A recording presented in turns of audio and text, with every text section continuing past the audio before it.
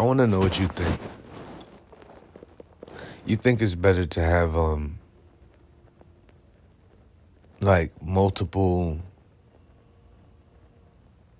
different businesses or different things going on, or really focusing on one, like the one that's bearing the fruit? You know how most people have different revenue streams and stuff like that. Do you think once you get one going that you should branch out and do more? Or should you like figure out that one that you got going? Should you figure out how to turn it into different forms of income, if that makes sense? Right? So do you go into different, like, okay, I got one business going, I got one thing popping, and then say, hey, let me try to get another one and another one, knowing how much work, how difficult it can be, the chances of it not, you could be very savvy at business, doesn't necessarily mean that you can make every single thing work. So do you, after you got something going, take the chance to start something new? And, whether you're a serial entrepreneur or not, like I get the whole, some people say, oh, I'm a serial entrepreneur, whatever, you know what I'm saying? Because that comes with its own set of risks too. So it's just hard enough to get one thing off the ground and to feed you. And when you do, that's my question. Because it's also dangerous to get that one thing off the ground. It's almost like having a job, right? Because if you get cut off from the source, or if your thing slows down, boom, you have nothing else coming in.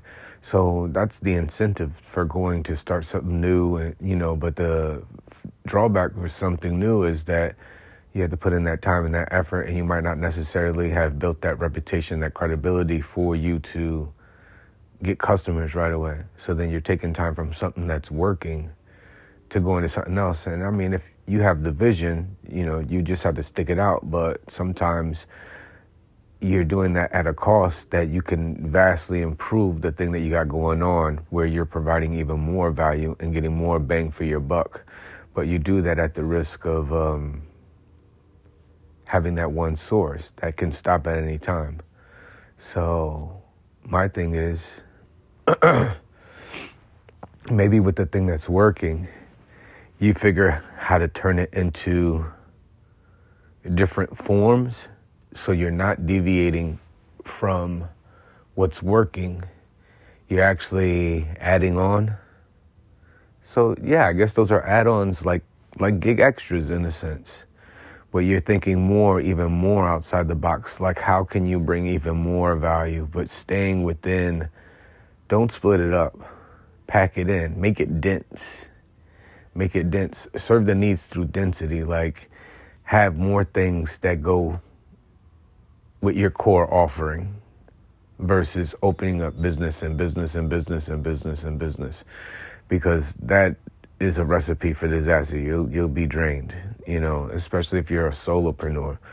And if you have more than one person, that's a challenge in itself, because if you got somebody on board for one thing and then you say, hey, we're changing directions, that's just, man, nobody's trying to do that. Nobody's going to stick around for that shit, So, yeah. What do you think?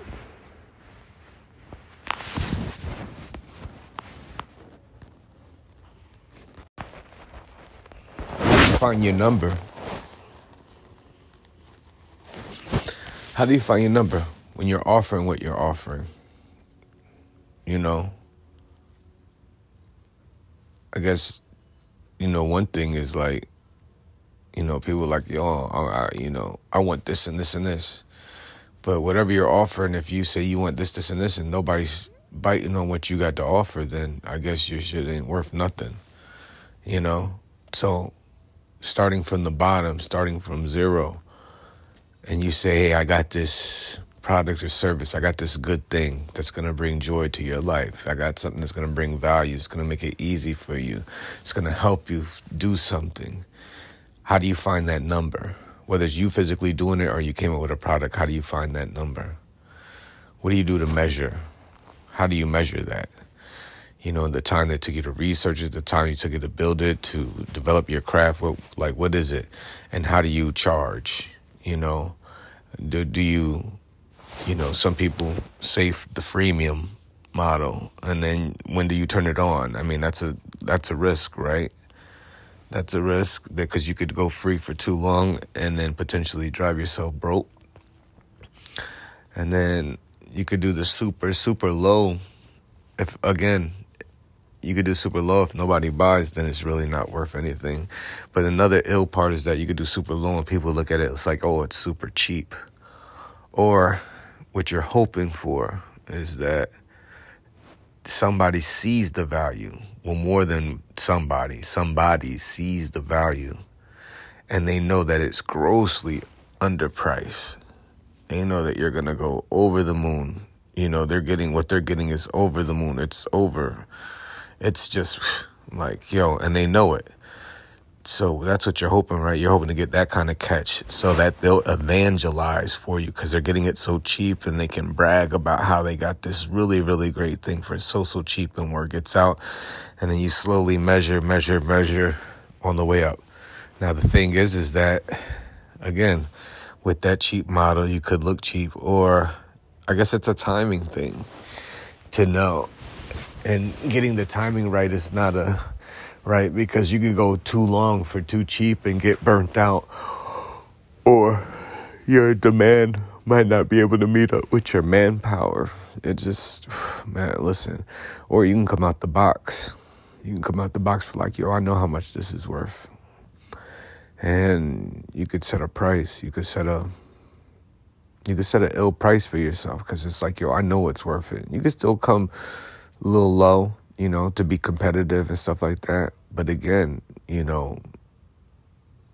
ain't nobody buying it because you establish credibility and nobody really knows who you are, and people got other sources that they trust for what they're getting already, then your shit is dead in the water for pricing too high. Like, so, it's all these things you have to consider. It's like, how do you figure your pricing to penetrate the market, to get in there? If you're saying this is what I'm trying to bring to the table, and there's somebody already doing it, how do you beat that person or those persons, those businesses?